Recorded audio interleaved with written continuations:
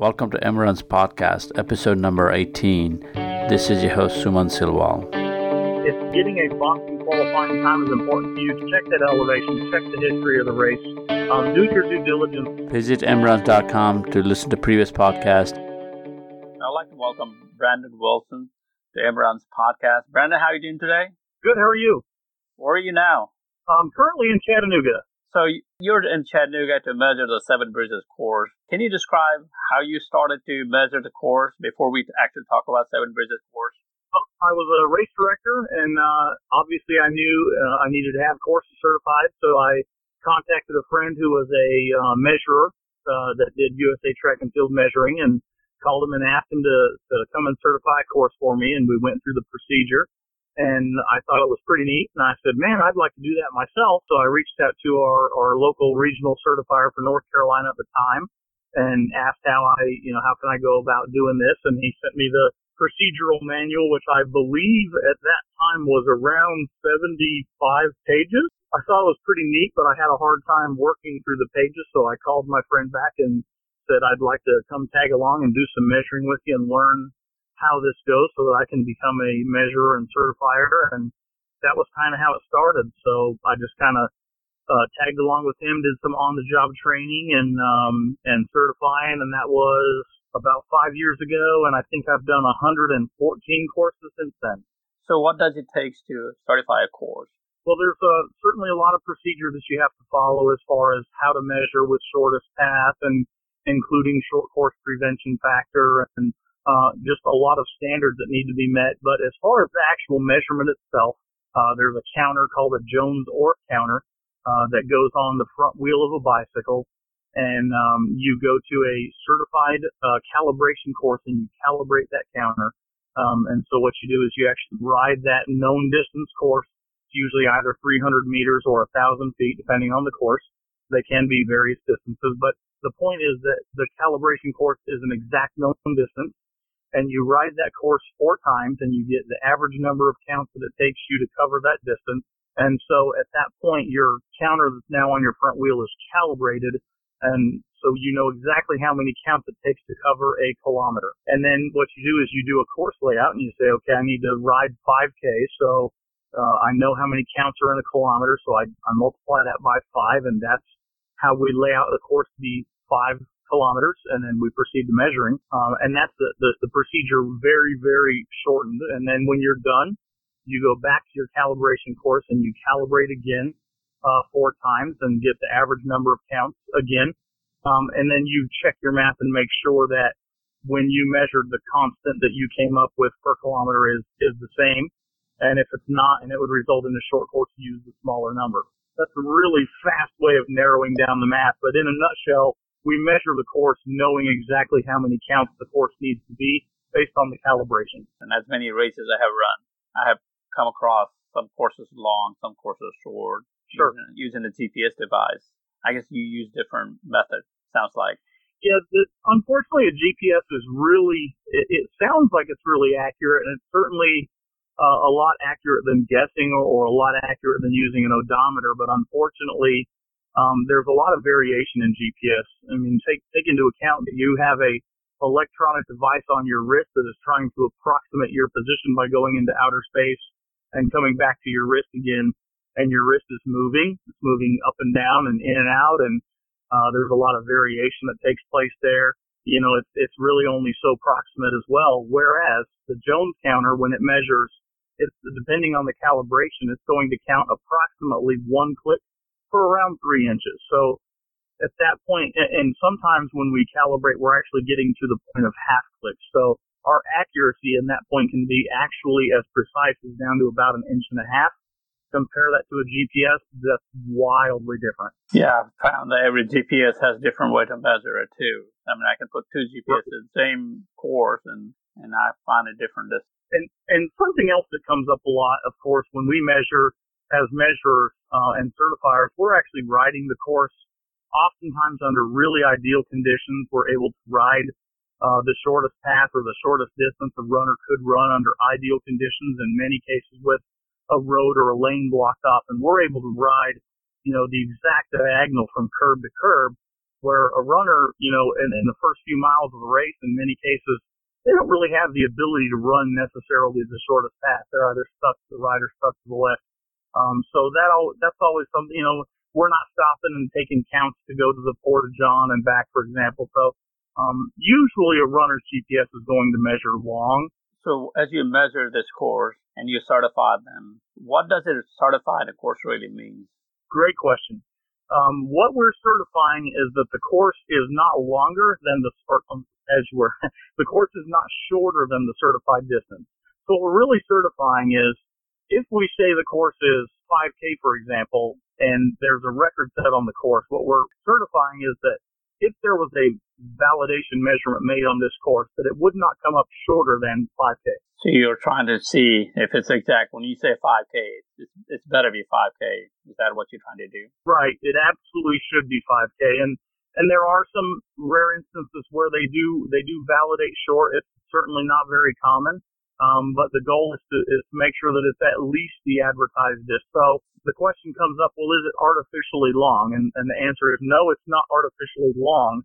But we're not certifying that the course isn't long. We're certifying that the course isn't short. Gotcha.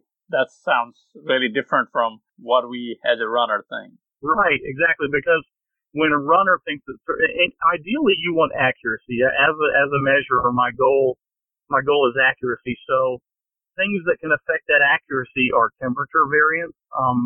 If the temperature is swinging from low to high as I measure, if I were to not recalibrate, for example, over the course of the day and the temperature rose 20 degrees, and it certainly can, and I've had it swing more than that, if I use the constant that I had at 6 a.m. this morning, and I measure until 3 p.m. this afternoon at the high of the day, I'm going to end up with a course that's going to end up being long, because as the temperature goes up and the pressure in my bike wheel goes up, for example, I end up with a count that's going down, so it ends up with the course being long. So one of the things that a lot of your measurers that are measuring a lot of courses will do is we recalibrate throughout the day. For me, I try to do it about every 7 or 8 degrees of change. And so each section of course ends up being measured with a new constant as the temperature is changing. And that results in a much more accurate measurement that shouldn't be either long or short. It should be right. But if you measure a course in the summertime and then the races in the winter, how does that make it? Will it be different? Well, it won't. And that's where the calibrated counter method comes into play. So if I calibrate my counter today and I measure, what I'm calibrating, what I'm learning through that is that at the temperature today, this number of counts equals a kilometer. So we'll call it 11,209. That's a fairly normal number for me to get around 80 degrees. So 11,209 counts per kilometer is approximately what it's going to be today. So if I were to measure today, that's what I would measure for, and it would be a kilometer. If I were to come back in the winter and I were to recalibrate, and I would every single day that I measure, I calibrate, oftentimes multiple times, or always multiple times. But if I came back in the winter and I rode the exact same calibration course that's known to be 1,000 feet and certified to be 1,000 feet, it would never end up being 11,209. It would be significantly larger than that. It would probably be something like 11,290, for example. So that's how much the temperature can swing the constant. So it doesn't really matter when you measure, as long as you're measuring within the same time frame and temperature range as when you're calibrating. That's really what it comes down to. And that's the calibrated counter method. That's why that's important to note. It's not a fixed counter that just counts a fixed number. It's based on what we calibrate. Will it be possible a certified course to be longer? Yeah, they certainly are. Certainly some certified courses that are longer, and the direction on how to handle that just kind of depends from regional certifier to regional certifier. I've seen a lot of debate about that in the USA Track and Field forums. Really, our goal is to make sure that the course isn't short. How we handle it if it's long is usually different. The way I personally handle that is if the certificate says it's, 5,000, if it's a 5K, but I know that it measured, 5,010 meters, I'm going to actually put on the map the actual distance of the course is 5,010 meters, for example. So a course might measure a tad long, most measure is going to note the actual measured distance, not that it's at least a 5K, if that makes sense. That makes sense. One thing I have seen some of the races that sometimes the mile marks are like kind of off. Whenever you certify this course, do you mark the miles or is it marked by the race director later on? That's another great question. And that's going to depend from race to race. So some races we will usually I contact the race director and say, how do you want to do this? If I lay out your splits and I mark them and I give you reference points, are you actually going to use them? Or are you going to do your own thing on race day? And that varies from race to race. If a race director says, yes, I would prefer for you to lay out those splits, I will lay out those splits and I'll give it to them. Sometimes I'll say it's mile 2 is 200 feet from 6th Street. Or if they're using Google Earth, they might want them as GPS coordinates. And I'll say, mile 2 is, GPS coordinate, whatever. But those are not certified points in most races. Mile splits can be certified points, in which case we would actually triangulate that and say it's exactly here at this location, but they're generally not. And on a lot of maps, you'll actually see, hey, mile splits are for reference only, for example. So when your GPS says you're at mile 5 and you're looking up and you see it, 50 feet or 60 feet down the road, that's common times where that's going to come into play is it's a reference split. Whereas your start and finish are certified locations and they are precisely and exactly located. Got you. Yeah, I have been to some of the races. The way I was pacing people and I was perfectly fine, and then suddenly the course either it got longer or shorter that last mile. So I guess either the race director was trying to make up the miles or trying to reduce the miles at the end. Right, and then that certainly the other thing that comes into play when splits are laid out is when a course is certified with USA Track and Field, we have a factor called the short course prevention factor, which is basically it's a thousandth of a percent of the total course distance that is actually factored in. So, to give you an example, when a 5K is measured, it's actually measured to be 5,005 meters, not exactly 5,000 meters, and it's not an artificial distance at that. It's called the short course prevention factor, and so, it's normally whatever the counts are per 5K times 1.001 is how we come up with that. And that's how the course is measured. So when you see your last split in a marathon, for example, being, 240 feet off from where you would expect it to be, that's usually an indicator that the race has laid out their splits with, their car, for example. They've laid out reference splits, and that distance has to be accounted for, that short course prevention factor, because if it's a certified course, it's factored in. Whereas if we lay those splits out when we're measuring, that short course prevention factor is actually factored in over the entire distance of the course. Talking about certifying course, do you certify also trail? I've done a combination course before. Trail can be certified. It's not that it can't be certified. It can be a bit challenging. Because the requirement is that you have to document shortest path, and if you're running through a field of trees, that can be difficult. I did a course in the Outer Banks of North Carolina where the last, it was about 300 feet or so finished on the beats, and so we actually had to do a combination of measuring with the counter and also measuring with steel tape in order to come up with a certified distance. So it is possible to do a combination of measuring with a steel tape and the Jones counter to come up with a certified distance. It's not impossible to do. I wouldn't exactly call it common. It's really just going to depend from course to course. Got you. I guess also I have realized that in a trail, also the same problem with the distance being off. I mean, the procedure really is from the Road Running Technical Council, and it really was designed to address short courses in road races. My experience is most courses, trail 50Ks and marathons and whatnot are usually not certified distances. They're usually laid out with GPS and they're known to be roughly accurate generally. That's really about as good as it can get, right? I mean, you are measuring with a GPS. It's not exactly, precise. I think I have run 33 miles 50K and some 30 miles 50K, so I have done both. So I like the shorter distance on those cases. Understood. Tell us about all the different courses you have measured so far. It's been primarily in North Carolina. I've done probably 100 courses in North Carolina. I've measured in Maryland, in Annapolis, and Virginia, and Tennessee. Being from North Carolina, the bulk of my measuring has been in North Carolina, and I've done kind of a large cross-section of courses, from mile courses to calibration courses to marathons, kind of a little bit of everything.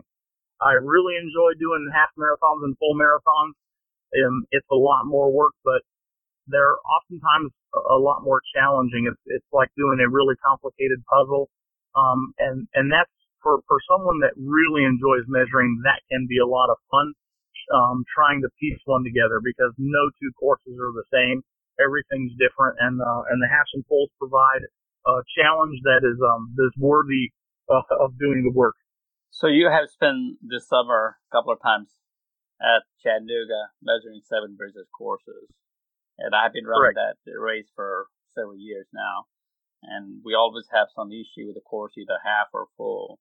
Can you talk about a little bit about how you have been measuring the course? What can you guarantee the people who come into the race that this course will be accurate this time? How can you say that? Well, it's my understanding that the course has been certified before with USA Track and Field, and over the several years of the course has changed, and it has been remeasured, but I believe that it was not necessarily recertified. So, as it stands this year, I was given the course information from the race director and a packet of around 20 pages or so of route information from the police, what we call route restrictions. Hey, on this road you have the right lane, on this road you have full lanes and whatnot. So back before I came out in early July, I took all that information and I created what we call a course layout document, in which I went through it literally turn by turn by turn and street by street by street, and laid out for the race director, this is my interpretation of all of the data you provided me. We met with their new course chair and we went over that information to make sure that we all understood it to be the same. And then I took that information and I came up with a plan for measuring and certifying the course. In the case of both the races I've certified in Chattanooga, Seven Bridges, and the Chattanooga Marathon, the course has to be measured in sections, because there's a lot of one-way streets where you'll be going with traffic and other streets where you're going against traffic. And so typically we lay those out in sections and we'll measure, basically where the course makes sense. So I think with Seven Bridges, I had 18 sections that I measured. And what we do is we measure each section twice, and then we add up all of the sections in order to determine what the distance is, and we adjust the course to length with the turnaround if it's long or short. So that's really kind of the simplified process that I followed for Chattanooga Marathon and Seven Bridges both. I guess you kept all the Seven Bridges intact? Yeah, all the Seven Bridges are intact, and they're beautiful. I've got to say, Chattanooga, of all of the courses that I've measured, are some of the most beautiful courses. The bridge crossings are amazing, running on the Riverwalk. There's so much variety. I don't live here. I'm not from Chattanooga, but I really enjoy coming and working here. It's not a surprise that these are wildly popular races. The courses are absolutely gorgeous. Yeah, that's why I keep on coming back, and it becomes really beautiful in our third weekend in October, 43 degrees. And I've been able to BQ PR over there, so I love to go back over and over. I'm training for the Seven Bridges at this moment. Wonderful. You'll enjoy it. It's a great course. Some of it, there's some elevation on it. It's not bad, but it's certainly when you're on the bike and you're certifying, you notice some of the bridge crossings.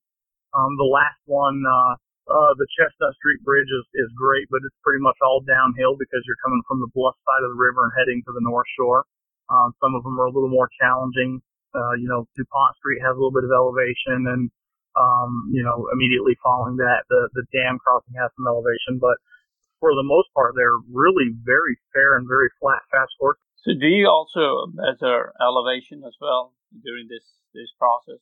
Sure. As part of the certification, we actually keep track of 4 stats. We keep track of the start and finish elevation, the highest elevation on the course, and the shortest elevation on the course. And that's information that we provide in the certification in order to factor in what we call drop. So In order for a course to be record eligible, it has to be the start and finish has to be within an acceptable allowance for separation, and the overall drop of the course has to be within an allowance also. So all of those stats go into the certification. So what is the total elevation for a Seven Bridges Marathon? Do you remember? Ooh, I'd have to go back and look. I can't remember. I want to say, without looking at the course certification, the start and finish are somewhere around 204 meters above sea level, maybe. And I want to say it might be 228 meters for the high point and around 200 for the low. I'd have to go look at the certification. It's not fresh on my mind, but it's not bad, really. I've seen some courses with much more elevation difference than that. As you certified all these courses, where do you put all your certification, or people, if they need to look at online? Is there a way to people to review it? Absolutely. You can review any certified course. Certified course is valid for 10 years. And then you can even search old courses in the database, courses that are expired. And you can do that on USA Track and Field.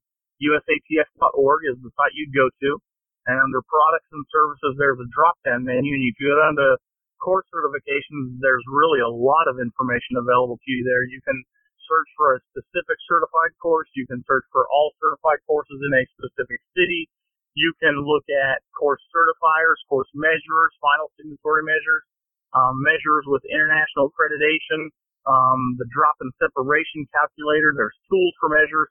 There's a lot of information available at USATF.org on products and services under course certification. So if somebody wants to certify their course, what do they need to do? So it depends. So even you could measure a course if you wanted to do that yourself, or you can contact the measurer to do that, and you would actually go through your regional certifier for your state, and all of their contact information is there, their email and their phone number, and they can help you, walk you through the process yourself if it was something that you wanted to do, or they could recommend a measure, or you could contact any measurer that works in your area, and all of their contact information is there when you search for course measurers. So if anybody wants to contact you for a measuring course, what do they need to do? So I'm actually listed on the USATF website as a North Carolina measurer. My name is Brandon Wilson. I'm also listed as a final signatory measurer, and I'm also an IAAF measurer, so I'm under all three of those sections on the website. And all my contact information is on there for any of those sections. We talked a lot about measuring courses, but we never talked about you running or doing other parts of running a race directory. Can you talk to us a little bit about what you do beyond measuring course? Sure. I started in endurance sports in 2008 as a triathlete and completed a lot of triathlons in North Carolina. And in 2009, I finished the full iron distance, the 140.6. Got into ultra running in 2009 and 10. I've run a lot of marathons. I've finished a 100-mile run. I've run a lot of fixed time, 12-hour, 24-hour races, a lot of 50Ks.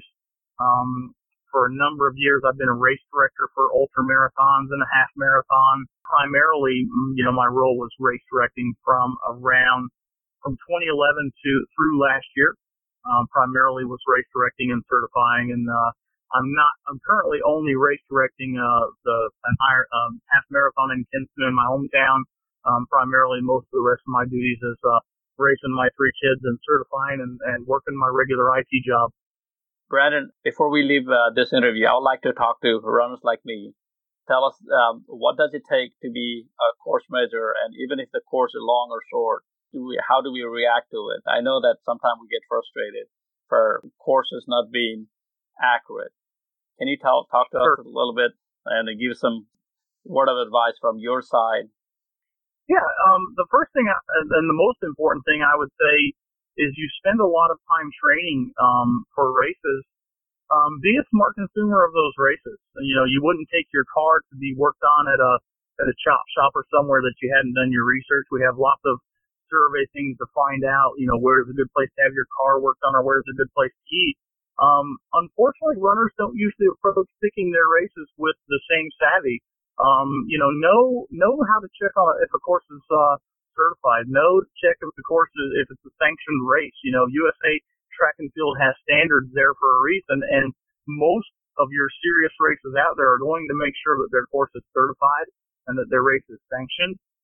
And that comes with the standards of knowing that the course is going to be set up, or there are errors in course setup. It does happen, but at least you know that a race organization has taken the process seriously enough to make sure that those standards are reasonably met. So, the USA Track and Field website is there. Do your research. If you have questions about if a race is going to be sanctioned, contact the race director. Ask, what's the course certification number if you can't find it. If it's being certified, they'll be able to tell you, hey, it's currently being certified. We don't have the final number. So, besides just picking a fantastic destination, if getting a Boston qualifying time is important to you, check that elevation, check the history of the race. Do your due diligence to make sure that you're attending a race that's going to give you those things that you need and want. Sounds like a great advice. Thanks for your time. Hope to catch you at Chattanooga, maybe. That'd be great. We'll be here. Thank you. Thank you.